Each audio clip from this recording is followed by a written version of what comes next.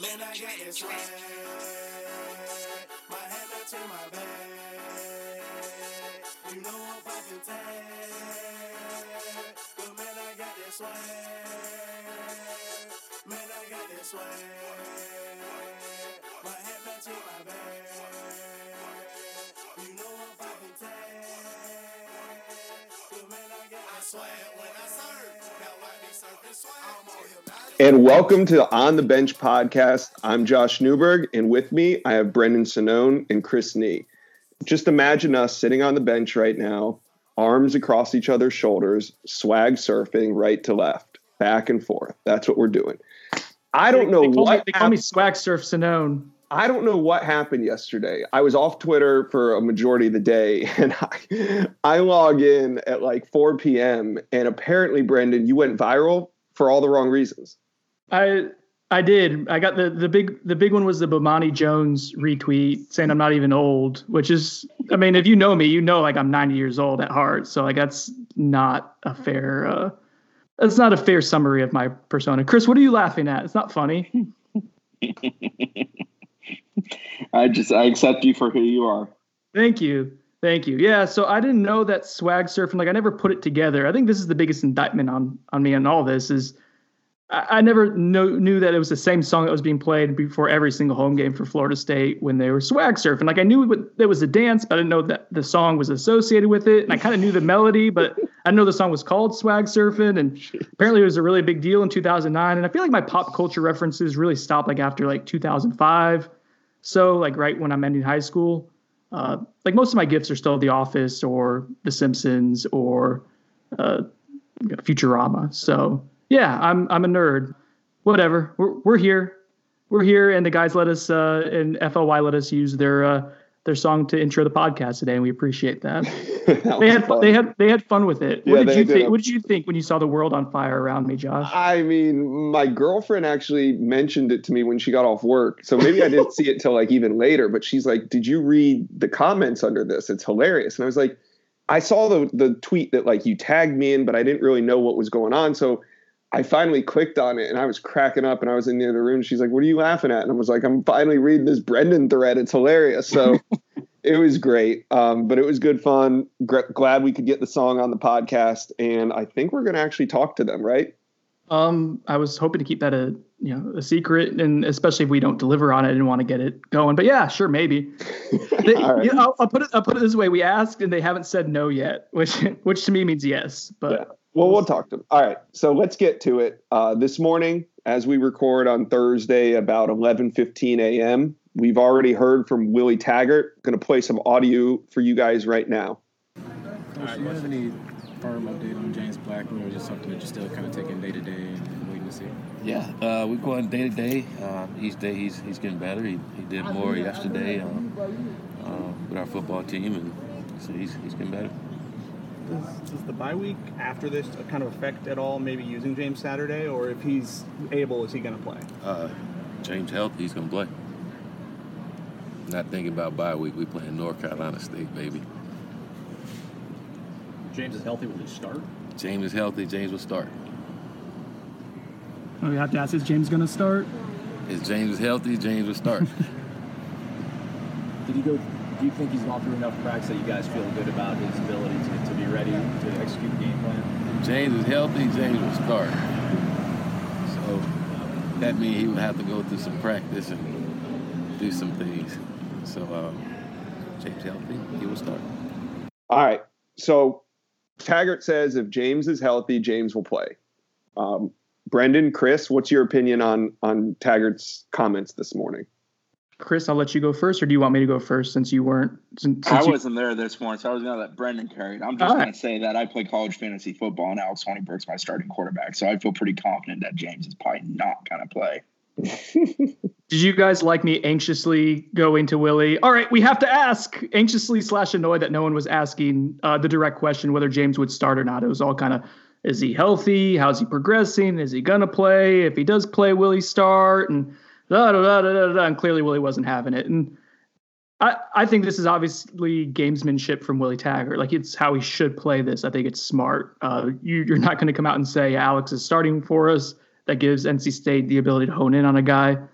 based on what we've seen this week, Josh, I'm with Chris. If I had a fantasy football team, I'm a nerd, but I'm not that big of a nerd. I would start Alex Hornibrook too if I had him, because I don't think James is going to play. He was fairly limited with what we saw with him in the open practice. He was dressed out on Tuesday, but like wasn't really running around a ton, wasn't carrying out some read option concepts. Today he walked into practice and was moving pretty slow. So I boil it down to this. If you're of the belief that Alex Hornibrook and James Blackman are about comparable running this offense, which, statistically they are fairly close. I thought Hornibrook did a little bit better this past week, but let's just say for the sake of the argument, they're even close. Why would you then start an injured or not 100% James Blackman, especially with the bye week coming up? So that's my logic. I think we all expected to be Hornibrook to start this week. Chris, if Blackman was truly healthy and able to, complete everything he needs to complete to get cleared medically, would you start him against NC State?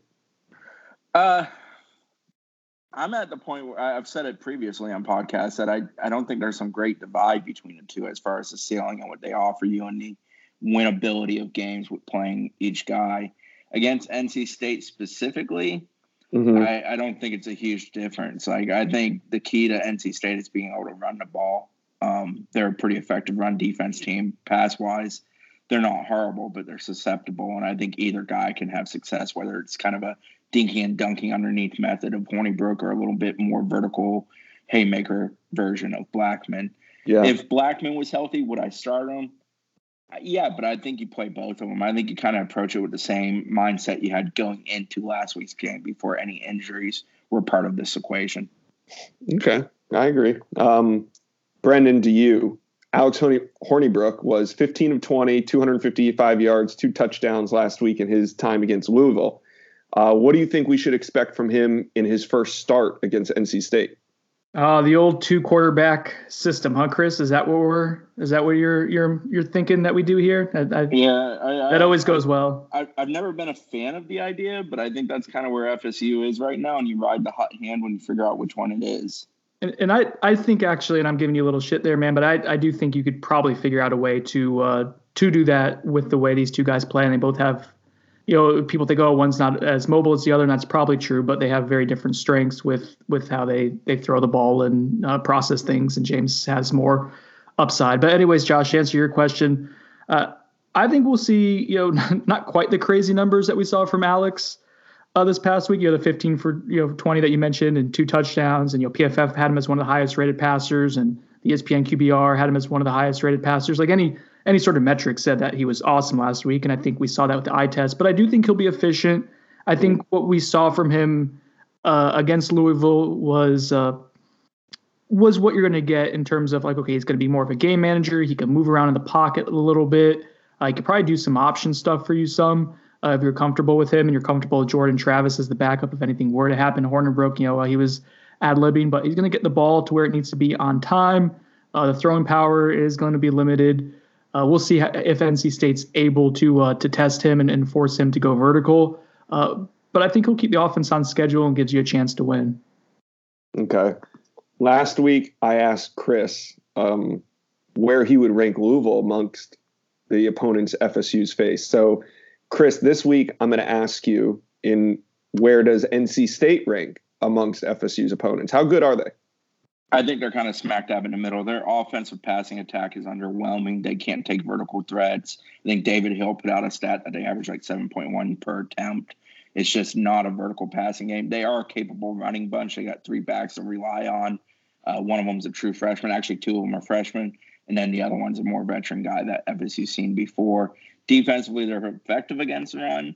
They're not anything special on defense. So, like, there's nothing you look at defensively about them and go, man, they're really good at that. So I don't think they're a particularly very good team. I also don't think they've figured out their offensive identity in life after Ryan Finley, other than they know they are pretty effective at running the ball and they have a quarterback who's capable of scrambling. But still, that being said, they haven't figured out kind of the Joe to that Jack. That's their main, but they haven't figured out the secondary piece of their offense that's going to be effective for them. All right, we're going to take a quick break, and when we get to the other side, we're going to talk about a little bit of breaking news that just hit Noles 24/7. Okay, picture this. It's Friday afternoon when a thought hits you. I can spend another weekend doing the same old whatever, or I can hop into my all-new Hyundai Santa Fe and hit the road. With available H-Track all-wheel drive and 3-row seating, my whole family can head deep into the wild. Conquer the weekend in the all-new Hyundai Santa Fe. Visit HyundaiUSA.com or call 562-314-4603 for more details. Hyundai, there's joy in every journey. This episode is brought to you by Progressive Insurance. Whether you love true crime or comedy, celebrity interviews or news, you call the shots on what's in your podcast queue. And guess what? Now you can call them on your auto insurance too with the Name Your Price tool from Progressive. It works just the way it sounds. You tell Progressive how much you want to pay for car insurance, and they'll show you coverage options that fit your budget. Get your quote today at Progressive.com to join the over 28 million drivers who trust Progressive. Progressive Casualty Insurance Company and Affiliates. Price and coverage match limited by state law. And we're back on the bench. Wanted to talk about something, a little bit of news this morning. DeMarcus Adams, according to Chris Hummer of 24/7 Sports, has put his name back in the transfer portal. Now, once you insert your name in the NCAA transfer portal, there's 48 hours for the team to kind of talk you out of it, and you can take your name out before it actually shows up for other teams to contact you. So sometimes that happens, Josh. Sometimes that happens. that actually happened on November 18th. It was our first transfer story, portal story. It was November 18th, 2018, and DeMarcus Adams put his name in the portal and then took it out. So we are told through a source this morning close to the family that he is back in the portal. So it should expected to show within the next 48 hours. Now, DeMarcus Adams, Chris, has he played at all this season? No, he hasn't touched the field at all this year for FSU. I don't even think he's traveled for road games. So, Brendan, in your opinion, what does this do for depth? Is this a concern at all, or just keep it moving? Keep it moving. DeMarcus Adams offers value as a guy who can take the top off a defense and is really fast, but to me was someone who I thought was kind of an iffy take because that's really all he could do. And he was someone that the last staff took. And then when this new staff came in, I remember asking someone, is he still a take for you? And they said, yeah, we need bodies at wide receiver. To this point, though, DeMarcus Adams hasn't really shown that he's any sort of part of the game plan, like Chris said. So no, I think keep it moving. This isn't a huge deal. It just puts more of an emphasis on you have to go ahead and have a really good skill position class coming up here, because you didn't get any skill position players last class, which never happens. Kill off much to know? Yeah, I just wanted to give you a little bit more time to get some passive-aggressive insults. I'm a beaten man right now. I'm afraid of everything right now. Why don't you just take a deep breath and really tell us how you feel? No, let's not do that. Actually, that's me and Chris are going to talk some recruiting, so you can sit over there and meditate or whatever you want to do. I swag. Chris, this weekend's visitor list is in. We have a couple to mention. Carter Boatwright, FSU commit. 3-star defensive end, Josh Griffiths, FSU commit. 2020 running back, Donrick Means. 2021 wide receiver, Trevante Rucker. And then we got a couple younger guys, 2021 Tyler Pugh, 2021 DB Jabron Claude, 2022 DB Elijah Hopkins. Now, I also want to note that Brian Robinson, I'm told, has reached out to FSU requesting a ticket from the staff for an unofficial visit. We haven't officially added him to the list because I'm waiting to confirm if he'll have a ride up to Tallahassee. He was expected to visit UF last weekend, requested a ticket, but did not attend. And he's also expected to attend UF Auburn next weekend. So we'll update this list when we get more word on Robinson. What do you think, Chris, so far of Florida State's recruiting efforts on campus in their third home game? I mean, they haven't had a visitor list that's really of note. Like, they had Jarrett Jackson here, graduate transfer, who came in last week, and that's a pretty significant one at a major position of need. That is a good one to have. Outside of that, it's been largely local kids like the Amari Harvey types. And Amari Harvey is a very important target for him, but it's been more of those sorts. And then also some of their commitments. It's good to get Josh Griffiths back. IMG schedule makes it difficult sometimes for him to make some games because they play sometimes on Saturday. Griffiths is a guy who I think after ULM, close game, waffled a little bit. I think he's a little bit more firm now than he was then. I think getting him back on campus, hopefully having success on Saturday in person, will go a long way with him. And then Trevante Rucker is a really talented 2021 kid. Ocala Vanguard's a school with several good players. Elijah Hopkins, who's coming in, is one of his teammates. He's a 2022 kid. He's an athlete, probably DB or receiver type. So it's important to keep getting him. But FSU just hasn't had that visitor list where you're like, man, there's 3-4 guys on this list who are not yet committed who might help this team. Now, we do expect some officials for the Syracuse game. We're basically 1 month out from Syracuse at this point now. And obviously, we also expect FSU to host some for the Miami game. And as we've learned under Willie Taggart, a great deal of their official visits happen in December, those 2 weeks before the early signing period. And we expect that trend to continue with this year's recruiting. Yeah, I think when you put it in the context of coming off of 5-7 and you look at the visitor list, it kind of makes sense. But from the larger picture, these visitor lists have been very disappointing because in order to get better, you got to get more talent on the roster. And there's guys out there that Florida State really likes, but you don't see them coming to campus yet. So lots of home games still left. We'll see if that changes. But so far, disappointing visitor lists. Like I said, we'll keep you updated on Brian Robinson's status. Big week, though. Virginia. Oh, yeah. I was supposed to come in and ask you a question on this, Josh. I'm here to help. To help. Go Well, ahead. so this is more of like a big picture question. When we had the podcast 2 weeks ago, Josh, you and I were both of the same mindset. We gave Nee a hard time at that time about I have their feelings, guys. I have feelings.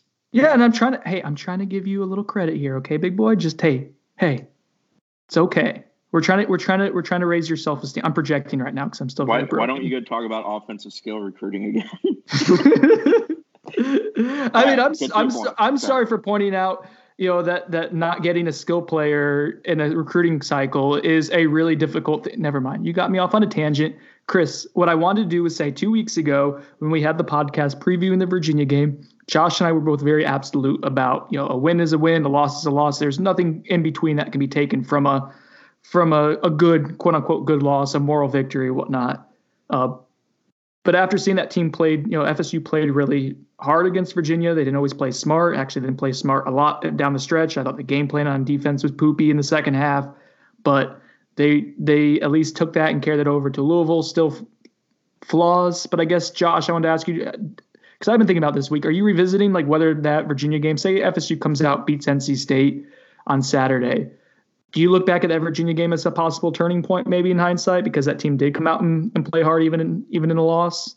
It's shaping up that way. I said if that loss meant FSU battled harder to beat the teams that it should beat, like Louisville, like NC State, and then there's some more on the schedule coming up. Yeah, I think it is. My expectation for this team to improve was to 8 wins. I don't know if they're going to get to that, but I think they do get to 6 or 7. 7 is probably more likely. So that shows improvement. I don't know if it's at the clip fans and alumni want to see, but this thing is, we can probably say, moving in the right direction now, which is something we couldn't say a couple weeks ago. I think there's progress, and I also think it's fair to question whether there's enough progress at the same time. Yes. Like I think it could be both. Chris, if FSU does want to get to a bowl game, I guess how important is this weekend, given 1, NC State doesn't look great, 2, you got a bye week and you get to simmer on a win or a loss for that, and then Clemson on the other side of it, I guess. So the significance, if you're going bowling, that to me, this feels like a must win or pretty darn close to it. What do you think how much weight do you put into this contest coming up? Well, I think it's hugely important. You want to win back-to-back ACC games for the first time in basically 3 years. You want to go into the bye week with some good feelings, not the bye week blues. You're probably going to come out and at best compete with Clemson and lose, at worst get your teeth smashed in. So, you just want to kind of set the table for that back half where you're 3-2 going into your last 7 games. You come out, you face number 1 Clemson at their house. That's going to be a tough task for anybody, especially for a team that's trying to rebuild. And then you go to at Wake a week later. And Wake's, truthfully, right now, I mean, I know Florida's got the number 9 in front of their name, but to me, Wake is as good as Florida right now. With Florida trying to figure out their life after Felipe Franks. Why is everyone hyping up Wake? You're not the first one to do this, Chris. Like, what's their quality win right now? Utah State? It's not so much quality win. I think it's the fact that Clawson has been building that thing to this point, and Clawson you can see good. that there's clear progress to the point in time where they're at. The way they're running their offense with that delayed mesh point, which they've done for a couple years now. They're doing it at a very high level right now. They've got an offensive line that plays really well together. They got a fairly sound defense. Some of the time it's a little inconsistent, but it has shown flashes of being good. I just think that Wake, and it's at their place, a week off of Clemson, and Clemson's one of those teams you can have a hangover after because they can physically take it to you if they have to. I think it's a little bit of a dangerous game for FSU. So I think it is pretty important that they win NC State. They get those good feelings. They put a little momentum behind them. They build towards something different than they've been in several years. I think that's extremely important because they come out and they really need to go 1-1 in those next two and set the table, being a 4-3 football club entering the back five, where Alabama State's a guaranteed win, but everything else, you're going to have to compete. At BC, at this point, I would pick them to win that game. But you go to Florida, you host Miami. Miami's not very good, especially if you can mount a pass rush. And you host Syracuse, whose defense has been a sieve to this point in the time in the season. And if you can run the ball, you can beat Syracuse because you can run it right up the gut on them pretty effectively, as a lot of teams have.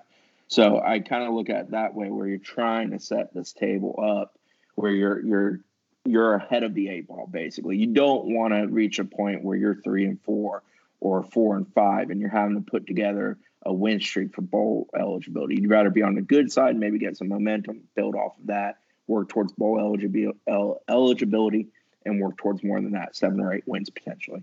Didn't you accuse me of rambling on last week's podcast? I was on point there, though. You were focused. Hey, I know we're supposed to wrap up. I just found, you can hear the paper, I just found on my desk here a old script from a couple of weeks ago just to show how far we've come. Let's start with this whole Hydrate Gate deal. We'll talk about we'll play 2 minutes of audio and then end up turning into a 15-minute segment. So think about how far we've come, guys. Like if you want to see, is there growth? I think that's a perfect example. All right. Well, before you ruin it and ramble on too far and show that we actually haven't grown, let's just not us, the football team. Let's end this pod right here. I'm excited to see Florida State hit the field. I think they get their second conference win. Games at 7:30 p.m. We'll have a ton of coverage on Noles 24/7. This is On the Bench for Chris Nee and Brendan Sinone. I'm Josh Newberg. Brendan, why don't you swag serve us out of here?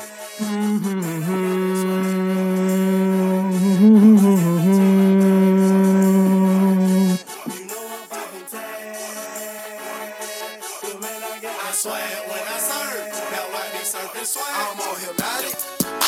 Big polo on my body. She got a bad girl beside me. And a friend right behind me. And I'm swag. I'm surf. I'm swag. I'm surf. I'm swag. I'm surf. I'm clean like this detergent on patrol. Yeah. And you know I'm on cause I'm swag. I'm surf. I'm swag. I'm surf. I'm swag. I'm surf. I'm clean. Okay, I'll talk off in the club with a pocket full of bands.